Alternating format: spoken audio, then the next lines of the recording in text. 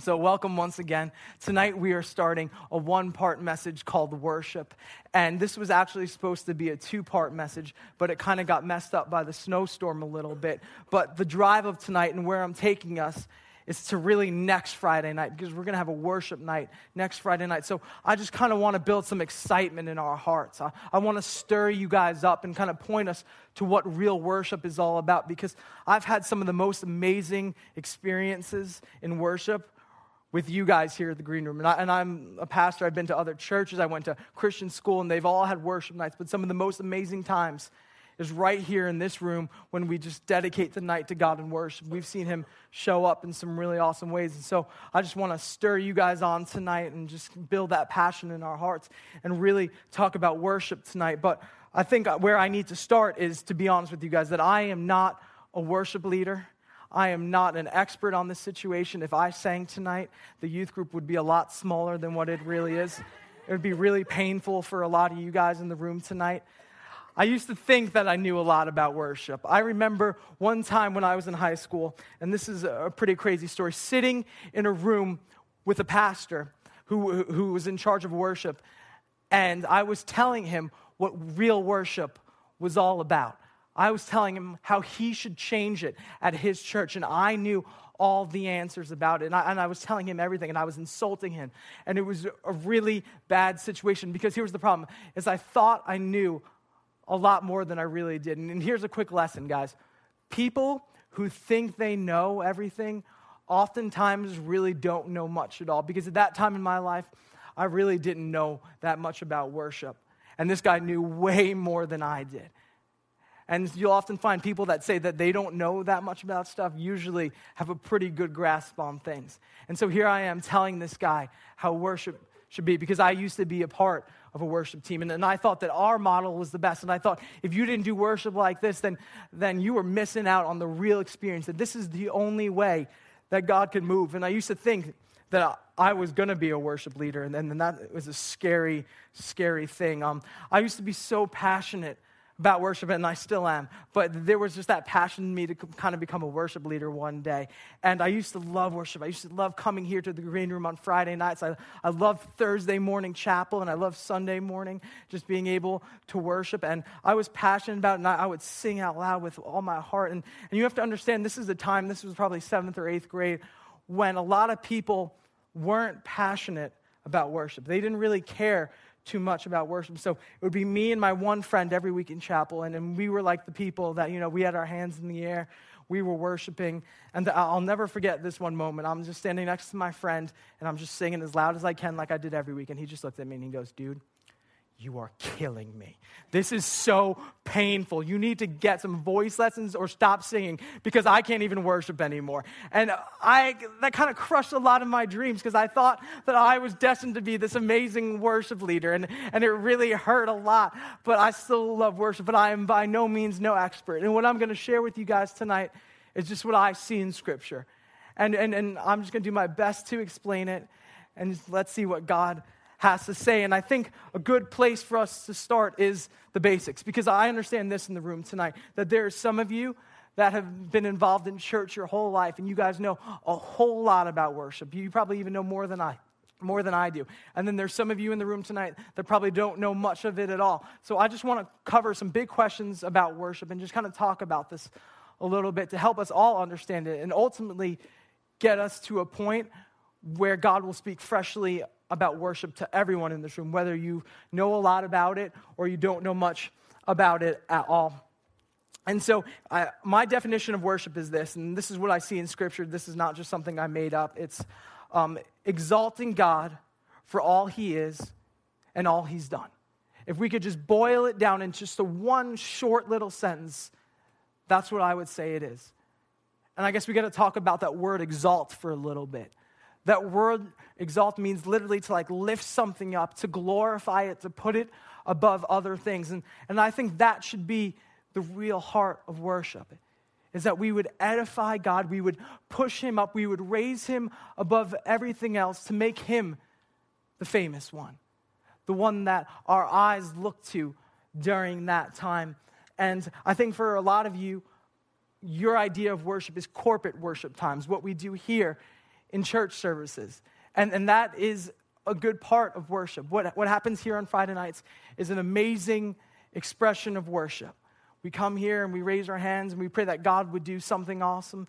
But worship is more than that, but that's where I want to start. And maybe some of you are sitting here tonight like, all right, why do you guys do this? What's the point of it? Where did this all come from? And there are a lot of verses, but I just chose one, and I really want to work with that first in this part of the message. And this is what it says in Colossians 3. Let the word of Christ dwell richly, teaching and admonishing one another in all wisdom, singing psalms and hymns and spiritual songs with thankfulness in your hearts to God. And so this is just one of the examples of worship in the Bible. There are tons of other examples of what should be done in a corporate setting like this. I mean, you can trace it even back to the Old Testament. David used to play his harp to God, and he would often sing to God. Trace it even farther back after the Israelites had crossed the Red Sea. The first thing that they had done when they crossed the Red Sea was they all stopped right there. They broke out their instruments, their tambourines, whatever they had, and they just sang songs of praise to God to thank him for what he had just done. And there are many more throughout the Bible. And if you guys want to go a little bit deeper in that, you can. But this is just one example of what God has called us to do. It's a way that he has called us to express our gratitude for him in a lot of ways. So that's why we do what we do in here. It's because what we see in Scripture and the way that God has called us to worship him.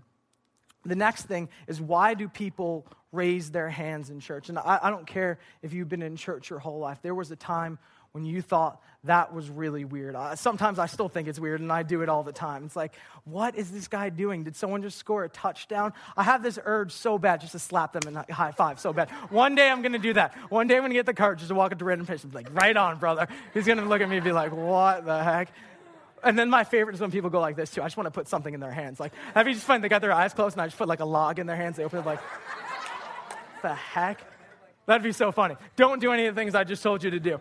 These are my deep, dark secrets. But why is it that we do these things? And this is what I found to be true in Scripture. It's a sign of blessing God. That you see this example throughout the Old Testament, that when people and priests would raise their hand, it was something that went along with blessing something else. It was when you did that, this was a blessing to someone else. And that's part of the reason why we do it. And the second reason why we do it is because it shows our dependence to God. And there's something that moves his heart when we do this.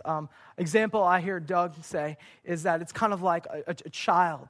You know, when a child runs up to their parents and it lifts up their hands, a parent can't help but lift up that child, unless it's an ugly child. Then I would say, yo, go to your mother. I'm not lifting you up. I'm just kidding. That is so terrible. God lifts up all his children. Amen. But that is something that moves God's heart when we lift up our hands like that. He can't help but draw near to us in that way. So that's a little bit. I hope that helps some of you that have been struggling with this. And I hope you understand why you see this in church now. Because it's just people expressing their love and blessing towards God, and they're just trying to draw near to him. There isn't anything really weird behind it. They just want to be close to God in that. And just the verse to show you guys that it's a biblical thing and not something that Christians have just made up is Psalms 134, verse 1 and 2. Come bless the Lord, all you servants of the Lord. Lift up your hands to the holy place and bless the Lord. This is something that Christians have been doing for a long time, lifting their hands in worship. I'm sure some of you guys have heard this about worship. And this may be for some of you that have been along church a longer time, is that worship is a lot more than just singing songs to God. It's a lifestyle, right? You can worship God in the choices that you make.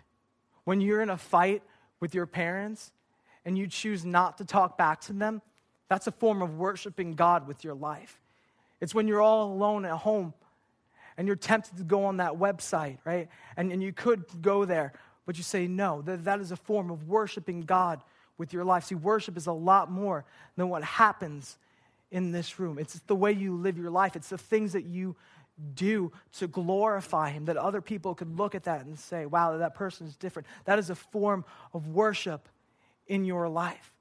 And here's kind of where I really want to go tonight, because we've touched on a lot of good things about worship, but I've seen a move in the church lately, and not just our church. This is all churches.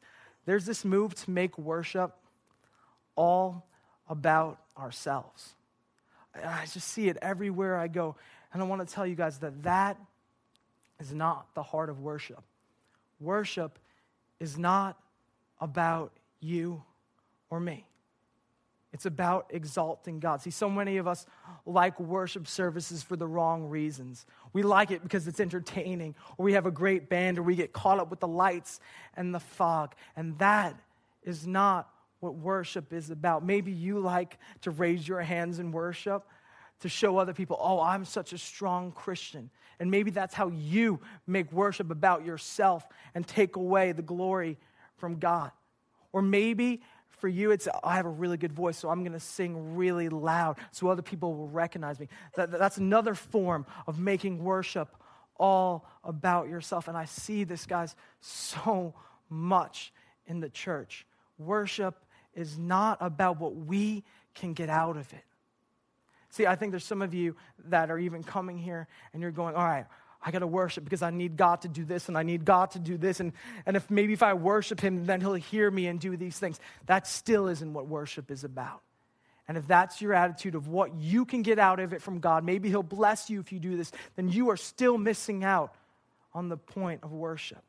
And that is a byproduct of what happens in worship. When you have a true heart of worship and you're worshiping God in spirit and in truth, then he'll meet you right there in that moment. But that can't be our attitude.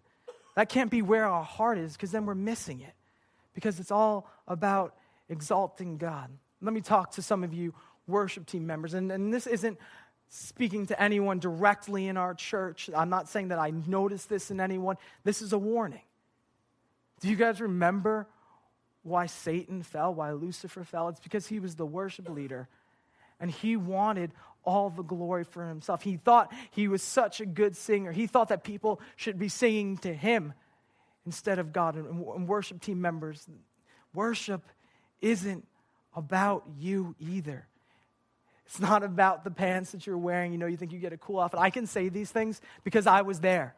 I played on a worship team. I can be a little bit in your face because that was me for a time in my life. That's what I thought worship was about, and I made it about me in that way. And worship team, you are missing the point of what worship is really all about if your focus is on yourself throughout that set. Our eyes need to be on God throughout it, because otherwise we aren't really worshiping him the way that he desires. John Wesley, a great theologian, said this about worship. He said, sing spiritually, have an eye to God in every word you sing. Aim at pleasing him more than yourself. Attend strictly to the sense of what you sing, and see that your heart is not carried away with sound, but offered to God continually. I love what he says. Aim at pleasing him more than yourself. Focus on him. Don't get carried up. Don't get wrapped up in the words. It's all about him. And so, guys, here's what's at stake tonight.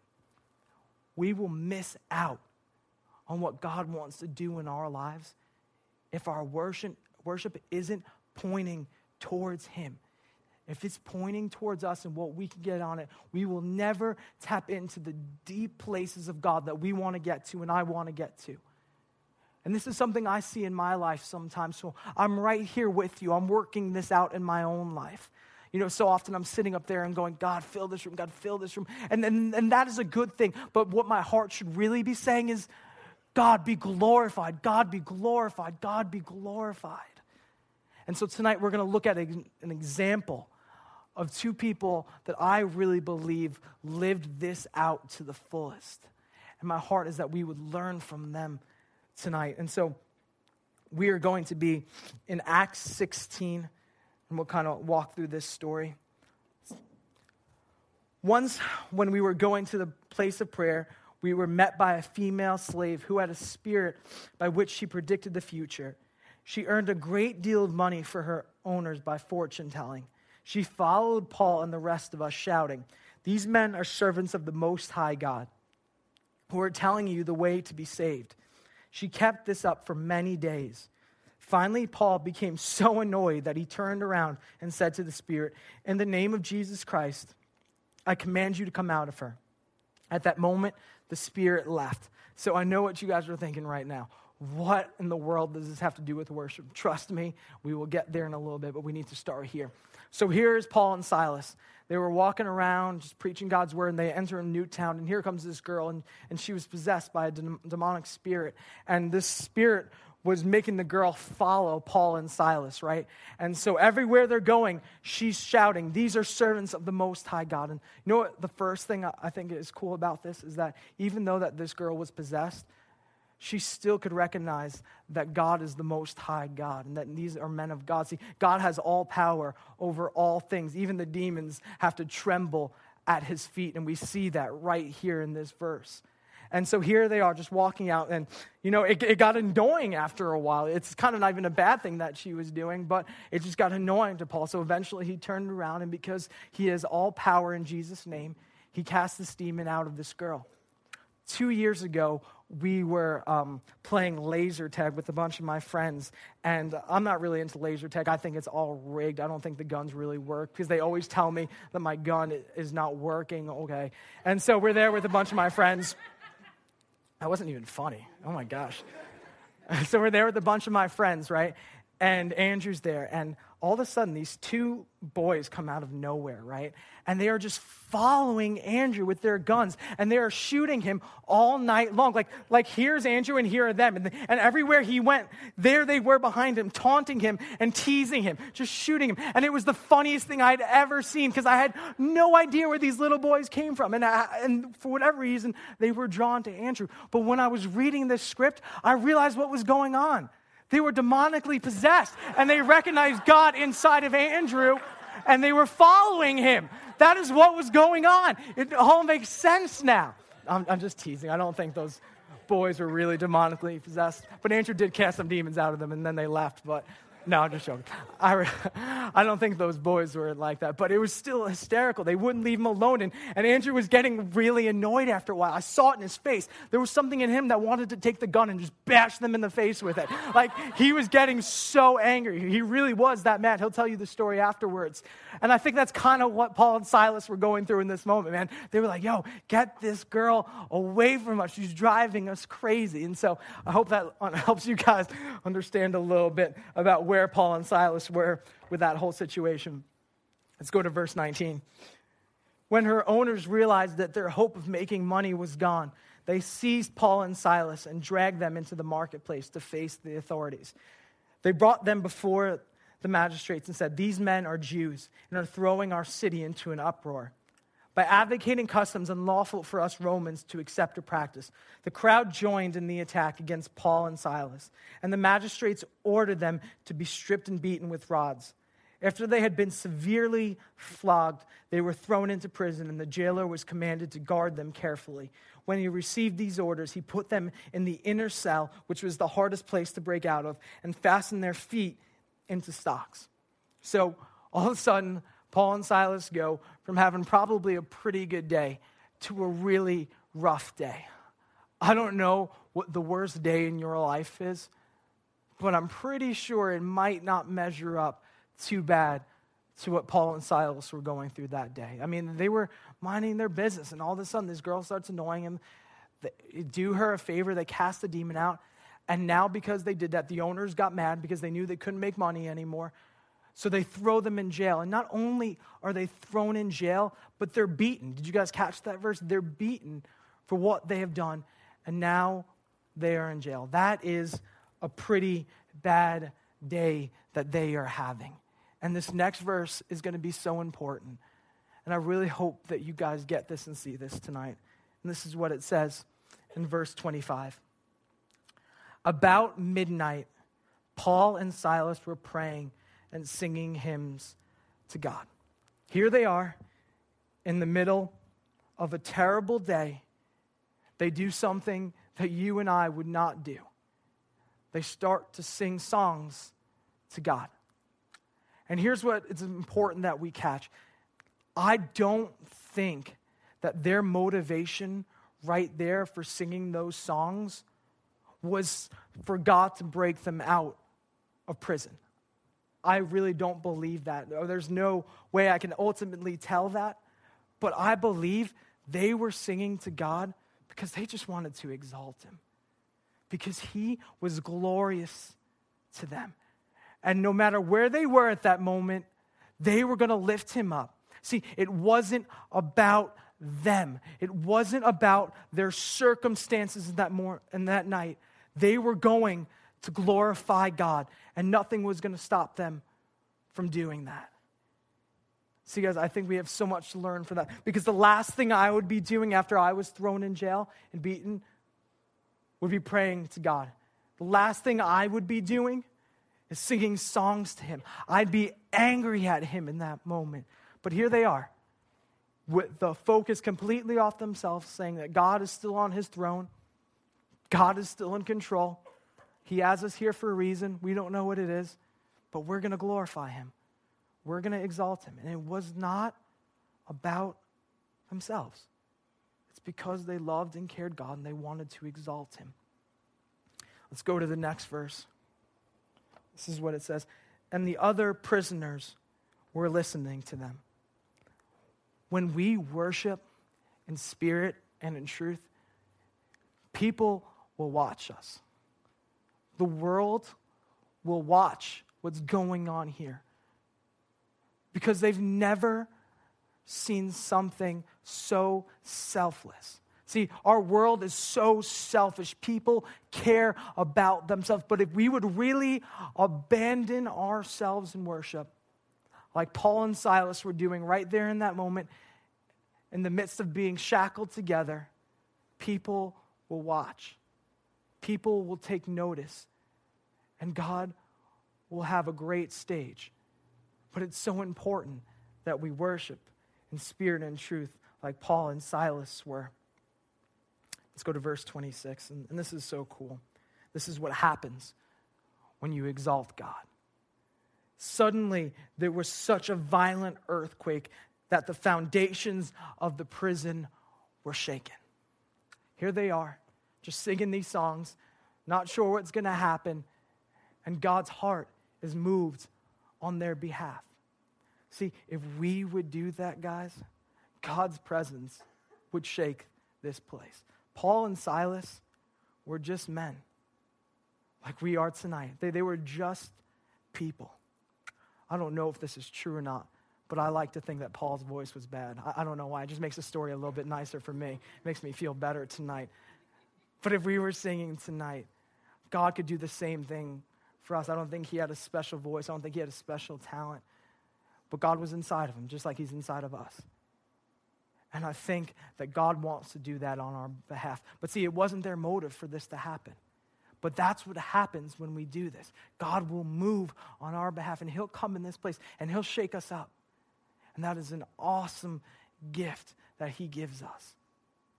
So let's go to the next verse to see what happens after this. And there's so many good things that are going on in this verse about worship. At once, all the doors flew open, and everyone's chains came loose.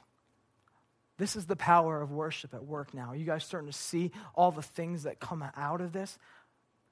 Worship has the power to break chains on your life. Things that you have been praying about for a really long time. Answers you have been waiting on.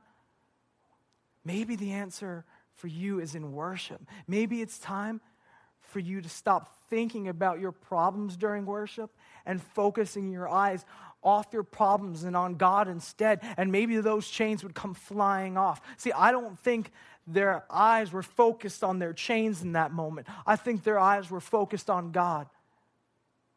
See, God can break the chains in your life if you'll really worship him. And not only will he break the chains off your life, but he'll break the chains off other people in your life. The people who weren't singing in that room, the people who weren't glorifying God, the chains came off them too. And maybe there's some people in the room that you've been praying for. Maybe there's some people who need a breakthrough in your life. Then maybe you should worship. And God will break the chains in their life too.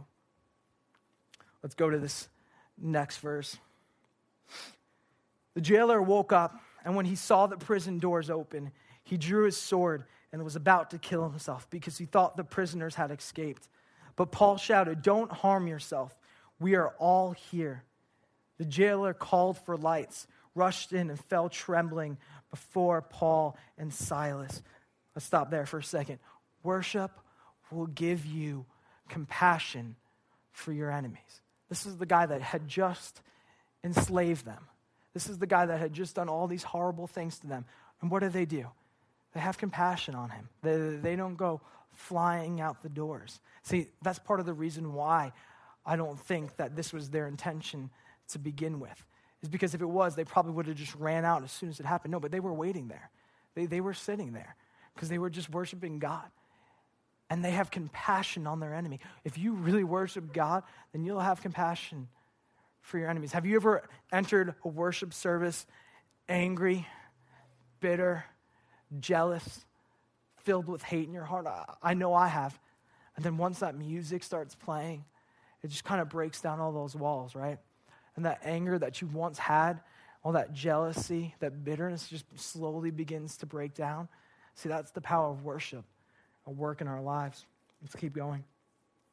He then brought them out and asked, "Sirs, what must I do to be saved?" They replied, "Believe in the Lord Jesus, and you will be saved, you and your household." Then they spoke the word of the Lord to him and all the others in the house. At that hour of the night, the jailer took them and washed their wounds. Then immediately he and his household were baptized. Worship has the power to lead others to God. When we worship like this, and maybe there's someone who doesn't know God, there's power here. There's power in this to lead them to God, just like this person was saved. God did something awesome in his life. And they were in the middle of something hard. Imagine if we worshiped like that through hard things that were going on in our lives. And I understand how hard that can be. I've been there. I've walked there. When I'm in the middle of a hard thing and then someone comes up to you and they're like, "Come on, man, worship through it, pray to God through it." And I'm like, I just want to throw you in the middle of 347 right now and go back to my pity party for myself. You know what I mean? It's like, don't talk to me about that. I don't want to hear that. I don't want to go through that. But if you really love God and you want to see the situation change, then worship him through it. He's the same God who is good to you in the good times. And he'll carry you through the bad times too. Don't stop worshiping him just because things are bad. Paul and Silas didn't. Their life was a mess in that moment. They didn't stop worshiping him. And he came through on their behalf. And then it's important that we worship through the good times too. I think sometimes it can be a lot easier to worship through the hard times sometimes. And I know that might sound weird to you, but during the good times, it's really easy to forget about God. It just seems like everything's going right. So why do I need God? Everything's falling into place right now. But he's the one that's holding things together in that moment. He's still the same God who deserves our praise even when things are good. I urge you guys, don't forget about God in the good times. Still worship him in the good times.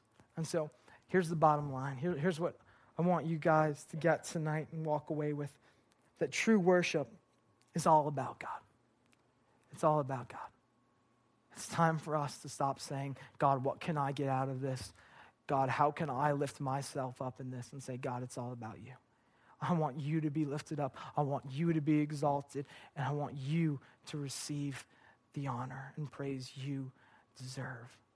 Guys, get our eyes off of ourselves. There is a God who has done so much for us, who deserves this praise. If the only thing he ever did was send us Jesus, he would deserve our praise tonight. I hope you get that and you understand that tonight, how worthy he is of it. When you understand the depth of your sin and your unworthiness, that's when real worship begins to build up. That's when it comes together, is when you realize how wretched you are. And I realize how wretched I am tonight and how much I don't deserve God's love and his compassion in my life. I pray that you would see that and how worthy he is. I want to close with this story. There was a church in England, and the pastor there had felt like this was going on in his church. He felt like everyone in the church had their eyes on themselves. They made it about the band. They made it about the songs. They made it about the worship team. Any way they could take their eyes off God, they basically did. And so the pastor did something really bold. He said, we're not going to do this anymore. And so he took away the sound system, took away the mics, took away the band, and everyone sat in their seats for worship. And they just kind of sang songs. No one really led it. They just came in, they focused on God, and they sang. And they sang, and this went on for weeks and weeks. And there was a famous worship pastor, probably not at the time, but in the future he would become, and his name was Matt Redman. Most of you guys probably don't know him. He was big during my time when I was growing up. And he just fell on his hands and his knees because he felt kind of responsible. He was the worship pastor of the church. And he just prayed that God would give him something, that God would give him a song or just an idea that he could help the church break out of this kind of current state that they were in. And while he was there, God just gave him this song, and it's called The Heart of Worship. And one of the lyrics is, God, I'm coming back to the heart of worship because it's all about you. It's all about you, Jesus. I wish I was a musical pastor. I could have sang that. That would have been like 20 times more powerful. But it's still powerful. That it's all about God. It's all about his heart, and that we exalt him and lift him up. So as we prepare this week for the worship night that is coming up, I pray that you guys would start to do this, that you would search your hearts. You say, God, in what ways are my eyes on myself in worship? In what ways do I need to change? What ways do I just need to exalt you and glorify you more? Because our eyes need to be off ourselves. Let's pray. God, I thank you so much for everyone in this room, Lord. I pray, God, that we would truly get what real worship is all about, God. That we would take our eyes more and more off ourselves. That it would be all about you, God. That we wouldn't settle, God, for mundane things, mundane levels of worship, God, that we would press deeper, Lord. And the only way to do that is if we take our eyes off ourselves. I pray, God, that you would give us the strength to worship in the good and bad times, no matter what the season is, that we would see you as glorious, Lord, that we would see you as worthy of deserving our praise, God. I pray for anyone that's not there yet, Lord, and I just thank you for them first and foremost, God, but I pray that you would lead them to that, God, that you would begin to do that in their hearts, Lord. If worship is boring to anyone in the room tonight, God, I pray that it would come alive to them, Lord, that they would be passionate, that they would be excited about it, Jesus. I pray, God, that your presence would be here, but most of all, that we would exalt you. In your name I pray. Amen.